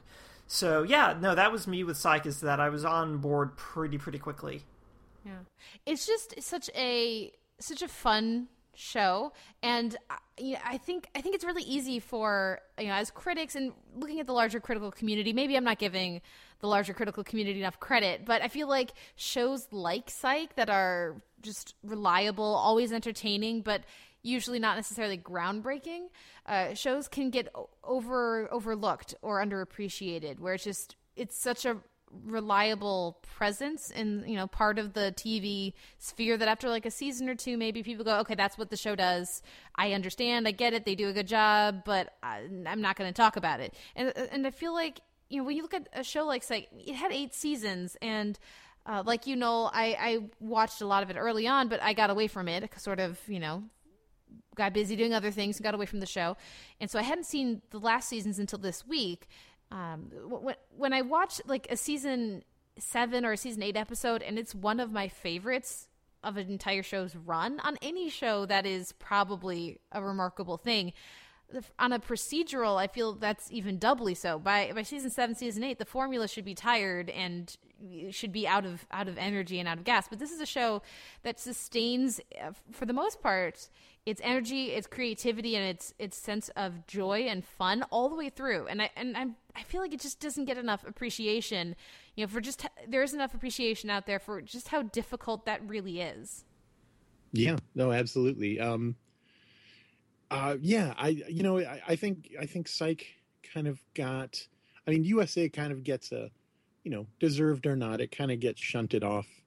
I think, this year, it had Mr. Robot, which is getting, a lot of critical acclaim. But before then, yeah, you had your Monks, you had your, I don't even know, the Suits and White Collar. I'm probably misnaming a couple, but people didn't really look at USA shows. They looked at them as basic cable procedural, kind of middling shows. And Psych certainly got lumped in there, especially because it had in common with a lot of other shows that sort of gimmicky procedural aspect. Which was it was too easily summed up and dismissed. I think He's a fake psychic who solved crimes. It's like you can file that away and not bother to dive into it. But yeah, it really, I think, Kate, what you were talking about, it really sustained what it found itself very early, and it sustained itself incredibly well over the course of 8 seasons. What's fun to think about for me with Psych is if you look at the premise, like you said, it's a fake psychic who just basically notices stuff and can, from being incredibly observational, is able to catch things that other people don't. So basically it's like Sherlock Holmes. But when you look at, there's just so many shows that fit that like subgenre of the procedural out there. A show like Lie to Me, of course, something like Sherlock or Elementary, it's a direct parallel, but even something like House, where they happen to see the one right thing, and then that kind of brings everything together for them, and then we have the big monologue at the end of the episode. But that's become a really tiresome, for me, approach to the procedural, and yet Psych never really fatigues, as far as I'm concerned. Maybe give me 10 years, maybe I won't feel the same, but I think it really sustains, and for me, it comes down to separating itself from something like The Mentalist. Is I think that tone is what's so important, and it's easy to make fun of like the Blue Skies USA thing, but their shows that work best. I'm thinking here of, I know everybody else loves Suits. I don't really care for Suits as much, but a show like Psych, a show like Monk, as compared to, sorry, I know the fans are out there, but I don't really like Royal Pains, you know. Oh, God, some of the other USA shows, like they just, that Blue Sky approach on a show like Psych really works because they are able to capture the whimsy and tone that needs to go with it. And when I think of a show like The Mentalist, and on others that aren't quite so directly paralleled maybe to Psych, but just like the really, you know, the quirky detective or not a cop, to quote Cop Not a Cop, to quote TV Talk Machine, approach can just get really overdone and tiresome on the other networks. And I don't know, I'm curious what you guys think about that, but for me, I think it all comes down to the tone that they're able to strike. Right. Psych's tone's just, well, it's lighter, but it never also forgets what it's about, which is solving, for the most part, a lot of murders. And I think that makes a big difference in the show's success, is that it's this fun show about a guy who's pretending to be a psychic, his best friend who's a pharmaceutical sales rep most of the time, maybe. And but you're also, it gets grounded with three really solid folks who are cops and want to solve crimes. And I mean, they have to deal with this kooky consultant who gets results, but they never want to forget that they're cops. And I think that's really the key to the show's success, is that it balances its kind of whimsical pop culture-y tone that Sean and Gus bring to the table with Lassiter and O'Hara and Chief Vic, and as well as Sean's dad.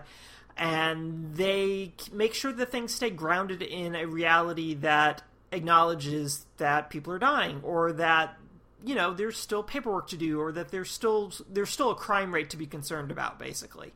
And they see Sean as a way to help them with that. And I think that that's what helps keep the show going, is that it's light and fun, but it also just never quite lets itself get too untethered. And I think that's really, really important for the show's success, and for it to have run as long as it did, and for it to never really lose its premise too much. I mean, no one ever really finds out that he's a fake psychic until towards the very end. And I mean, that's natural, but at the same time, these are both, you have really competent police that never really decide or like figure out that he's not a psychic. And I think that's one of those blinder type things that are built into this kind of a situation. But at the same time, it never gets tiresome, which is really, really impressive. And a lot of that is just a credit to the writing, and a lot of that's a credit to the performers as well, who find really great things to do with the material that they're given, and you never worry about it getting stale. They also, because it is important, like you say, Noel, that we feel the stakes of the situation, especially when things get particularly personal, which does happen probably like once a season, right? Things get finales, you know, that kind of thing. Things get a little more real, but we also, I mean, we're not living with the victims. We're not living with the families so much. I mean, they interview people, but they know it's a show. You know, they know it's a show, and they know that we know that it's a show. And so then when you have, like in something like the finale where they're like eating a sandwich over a dead guy, you know, they can do that kind of thing because this is a show that doesn't take itself so seriously. So you don't get the overly dour, people are dying, you know, kind of thing that you can get on some network shows. Right, or the longer serialized elements of, like, going back to The Mentalist, of the hunt for Red John, and how just really drawn out and ridiculous that eventually became. Mm-hmm. One of the things is just how unlikely a balancing act there is on this show, and I think a lot of it has to do with the creator, you know, Steve Franks. He also, his band plays the very upbeat, infectious theme song. You just have a sense of a guy with a real sense of what he wants the show to be, who collected a cast who are completely on board, and they're able to do this sort of very delicate balancing act where, you know, as you said, that they're they can throw in a little drama at you. They can keep the the facts of murder alive without it becoming too heavy, but also they can make you care about just sort of the humor and the sort of the way that Sean and Gus, their sort of perpetual adolescence kind of infects their whole world with pop culture references and with their own in-jokes and the quick patter, and it never becomes distasteful. It's for 8 seasons of that without ever really running out of gas. It's pretty remarkable. I remember, one of the first people I met talking when I started writing at the AV Club, or even before then, was Zach Handlin, who got the gig of reviewing House when he first started reviewing there. And he talked about how, at the beginning, it was very exciting. It was cool. He had the Sherlock Holmes thing and the procedural, and it was always variations on a theme. But by the end, he said he could write a review, in like 45 minutes because, there were no variations, and it was just, you'd go along and you'd tick off boxes. Whereas this one has an inner kind of a very eccentric, very charming inner kind of engine to it that never stops kind of purring along. Let's talk a little bit about this cast, because in rewatching some of the episodes, what really struck me is that maybe it takes a while to get every character to where we know they're going to get. Like at the beginning, there's much more of a, Lassiter's more of a adversary as opposed to just like but guys, seriously, we all know this, right? Why are we he becomes more of like a disgruntled but willing participant as we go a little further on. But even with just like a little bit of tweaking to come with the characters as we get through like the first and second seasons, even in the pilot, definitely by the second episode, everybody knows who their characters are. The rapport back and forth is strong. I mean, right from the start. Can we talk about how Dule Hill went from being one of the most beloved characters, Charlie on The West Wing, to Gus? Such a different skill set and so fantastic at both. Absolutely.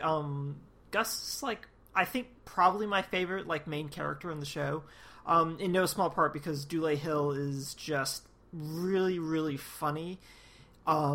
He has a semi-thankless role in that he's one of the many straight men, for want of a better term, on the show, but he also just gets to be really, really funny in that role a lot of the time.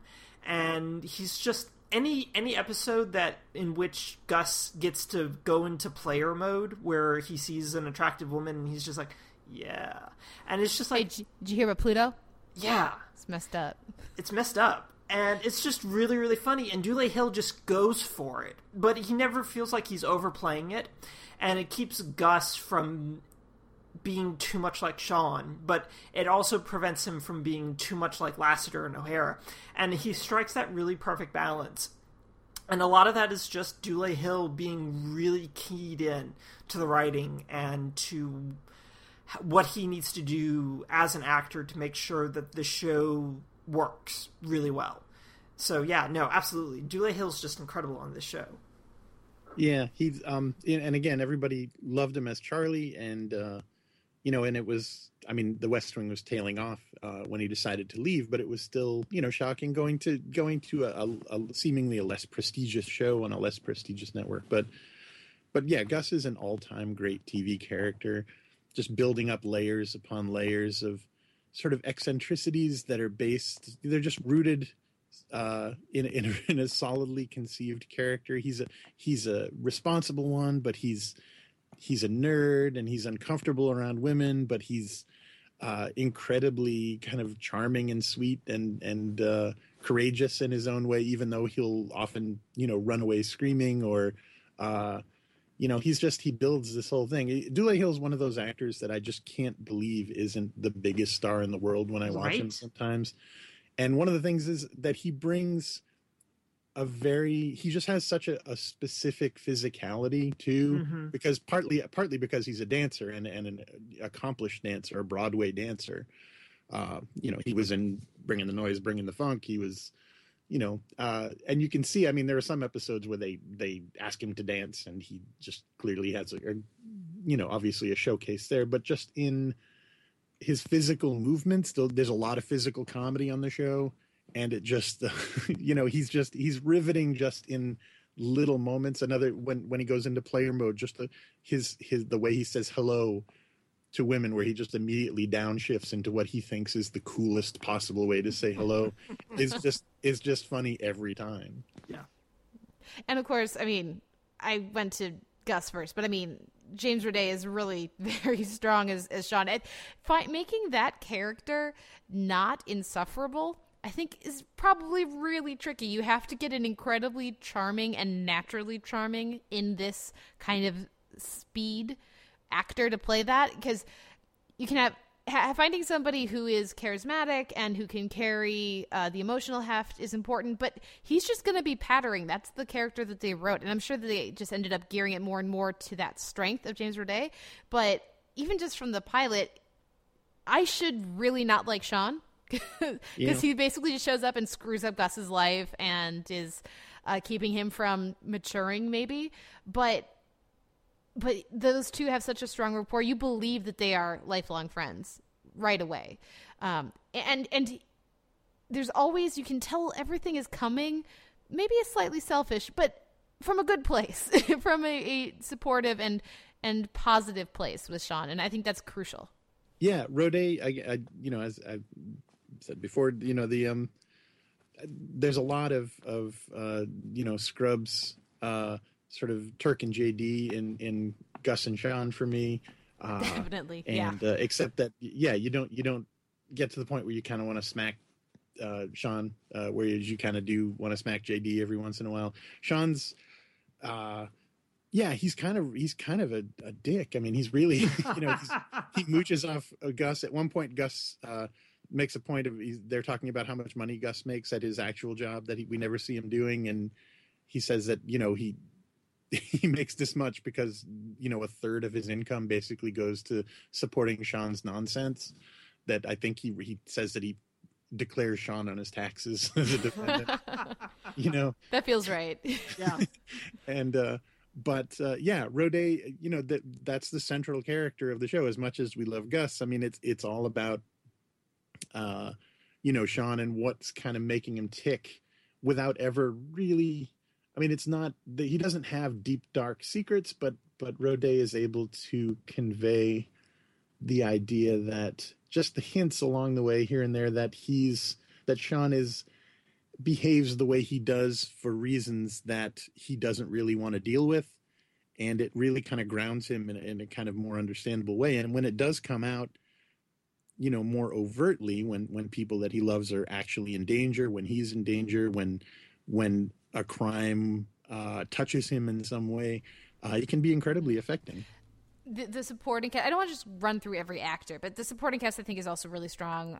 Maggie Lawson is fantastic in what could so easily be a one-note kind of oblivious role. Like, we should think that Juliet is an idiot for believing Sean, but Maggie Lawson makes get you on board with Juliet so completely that you would never be that mean and judgmental of Juliet. And she's such a great person. She's so wonderful, without feeling saintly or put upon either. She gives as good as she gets, which is important. But I mean, somebody like Timothy Owenson, who is mostly comedic in Deadwood, which is what I had seen him in before Psych.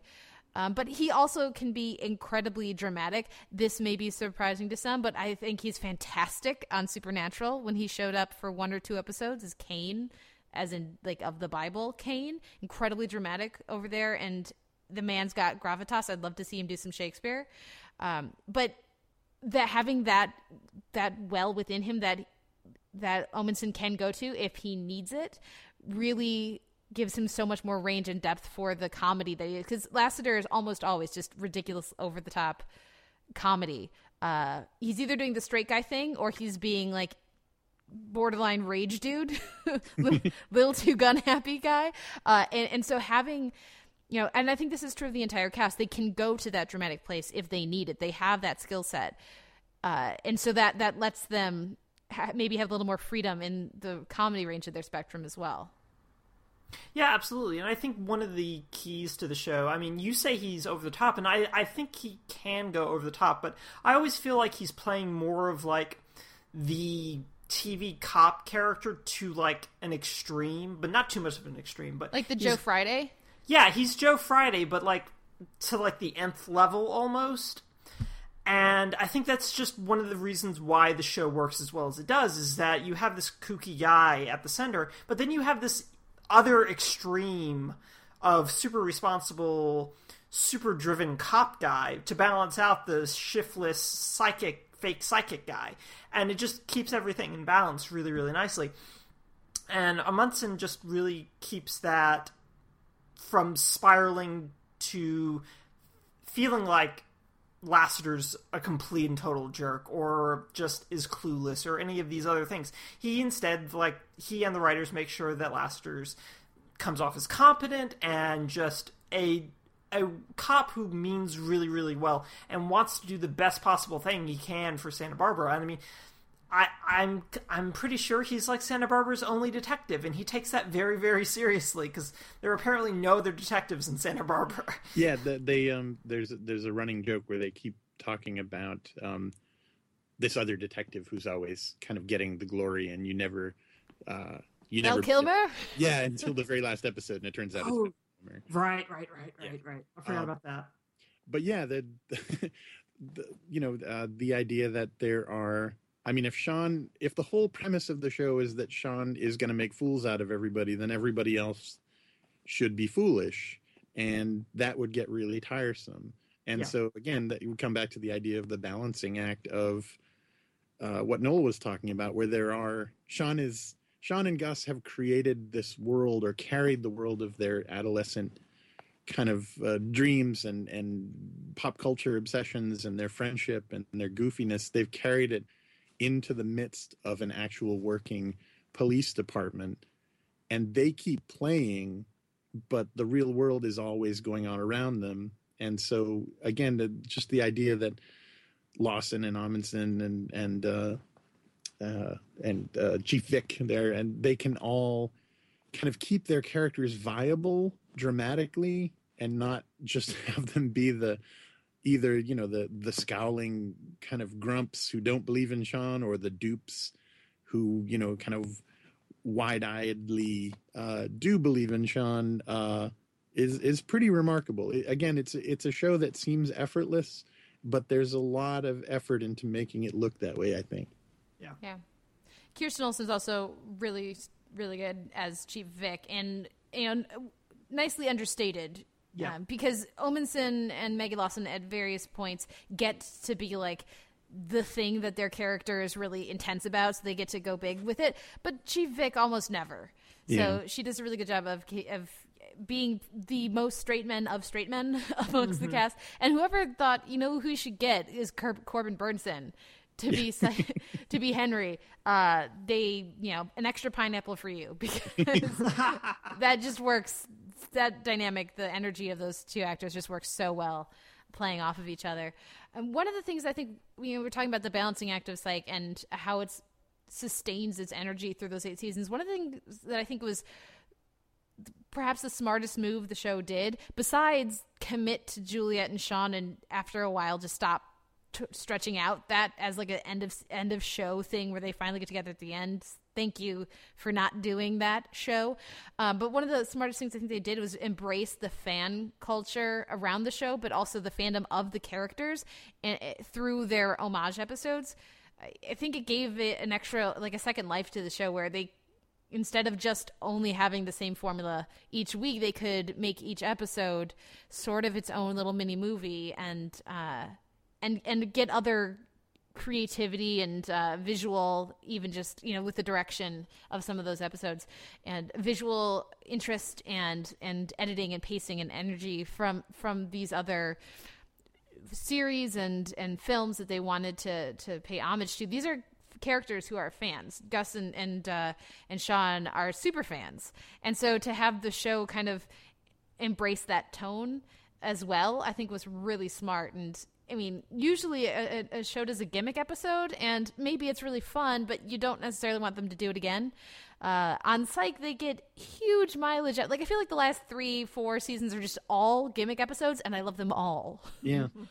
There isn't a bummer in the bunch. And I think that is, it kind of goes back to, the idea that Sean and Gus, as infectious, the show's infectious because they infect it with their enthusiasm, like in their fandom. And so, yeah, if they do a Twin Peaks episode, if they do one based on the movie Clue, if they do a musical or a Bollywood episode, you just have a sense that the people on the staff and the characters in the show just really love them. And so that it becomes an exuberant, kind of incredibly light touch. Even down to, when it's always a surprise, and it shouldn't have been a surprise, but when they do a theme episode and the theme song transforms into, like, there's a Bollywood version of the theme song, or they get Boyz II Men to do the theme song when Gus's a cappella group shows up. It's like everything about it.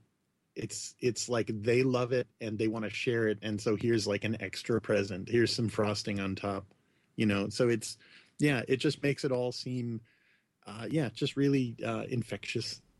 And there's an authenticity to it as well, because they make the obvious parallels, but then they go over the deep cuts, which I appreciate. It doesn't feel like, oh, we need to do a fill in the blank episode. What 80s thing haven't we done yet? Let's do that. If they're going to do a Lock, Stock episode, they get Vinnie Jones, or they don't do it. That kind of a thing.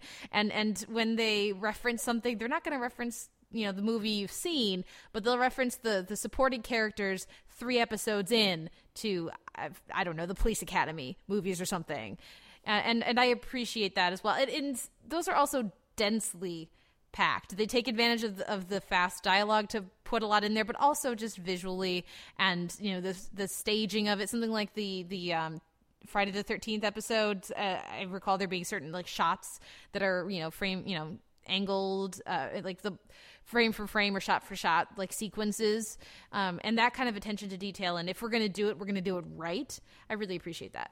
Yeah, absolutely. Do we have any favorite episodes or moments that we want to mention before we run out of time here? Dennis, moments and episodes. Oh my gosh. Well, the the running gags of Sean. It started out, the idea where Sean would kind of try to embarrass Gus by introducing him by the wrong name or a goofy name, and it started out just to be like, but it became like its own thing, but it wasn't kind of self-impressed, I guess. And like MC Clap Your Hands was always one of my favorites, or and just the idea of it started out with Sean making fun of Gus. In the first episode, I think he just, it says, Gus, don't be ridiculous. But by a season, Gus, don't be American remake of the British Gus. Just this weird shorthand of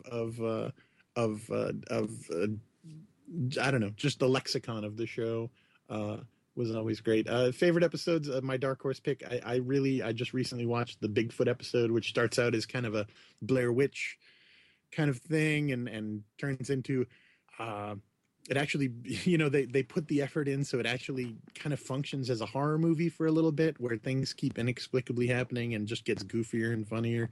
That one's just pure delight for me. Plus, Juliet gets to be, just a real badass, taking out a bunch of Estonian terrorists. Right. Yeah. How about you, what stands out?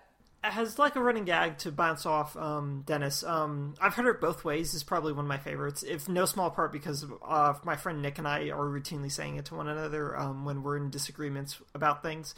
We'll just like dismiss the argument as, I've heard it both ways, whatever, and we'll move on to something else. And it's a nice way to connect to the show. Favorite episode, the aforementioned Tuesday the 17th, which is their riff on all the 90s, all the 80s horror movies, is really, really, really great for me, even though I don't really like those movies very much. I think the homage is just really great, in no small part because, it starts off as an homage, and then it swerves a little bit to be like, oh, no, it was all supposed to be an homage.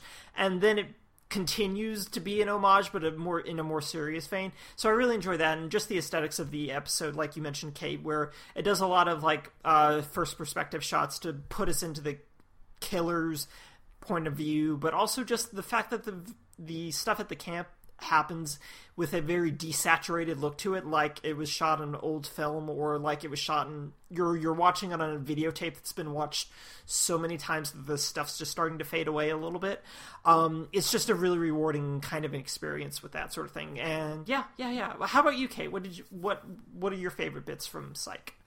Well, I do love the Pluto thing for Gus, which, I mean, any woman of character and fine taste that line would have worked on them, as far as I'm concerned. But I mean, you can't really talk about Psych and not say "suck it." That feels wrong to leave that out. And also, I mean, a character like Pierre Despereaux should work once, and they make him work 4 times, and that's because Cary Elwes is delightful. By the time he shows up the last time and is an Interpol agent, maybe, kind of, sort of, who knows? I did not know that he came back that last time until this week, and I was watching that episode, and that happened. I was like, wait, are they seriously gonna? Okay, I'm on board because I just like that character so much, and you've made me invest show. So congratulations. As for other moments, to get a little dramatic, I love the scene, I mean, really just the whole episode of Lassie's wedding. And I think the whole bachelor party thing works really well, and the bachelorette party as well. Like those 2 parts of the episode are really fun and have some really great character beats for Lassiter as well as a couple other people. But then the scene of Sean and Juliet, you know, like Juliet figuring it out and talking to Sean, and the way that was handled, the performances by both the actors is really... It's really good. It works really, really well and is respectful to both characters in a way that it would be easy for it to have like been a angry accusation from Juliet, but it's not. It's a confused and a wanting to be wrong moment from her. And, you know, the way that Sean reacts is also really great. And then they spend the entire next episode dealing with the fallout, at least for him, following his perspective in their like sliding doors episode. So the way that they handle some of these more significant dramatic moments tends to work really well. And I think that's a prime example of that. So I really liked, and that's a season 7 episode. In season 7, they have one of my favorite episodes. I mean, that's awesome. Do we have any final thoughts about Psych? Yeah, I just, I could talk about this show far more than I thought I could. So yeah, it's, again, it's such a light show, but it is, it's pure enjoyment for me. I rediscovered it, and I'm really glad that I did.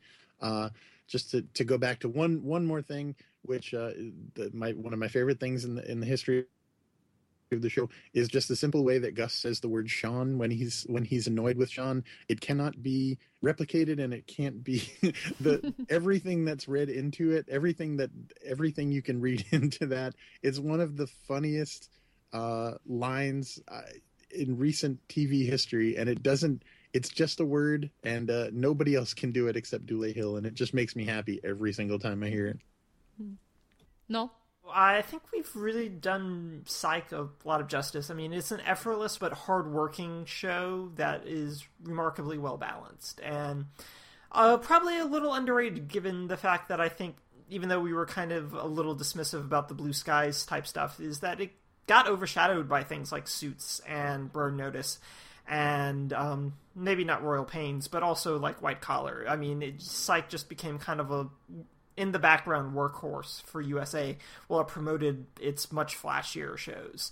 And even USA, I think, ended up underrating this show a little bit.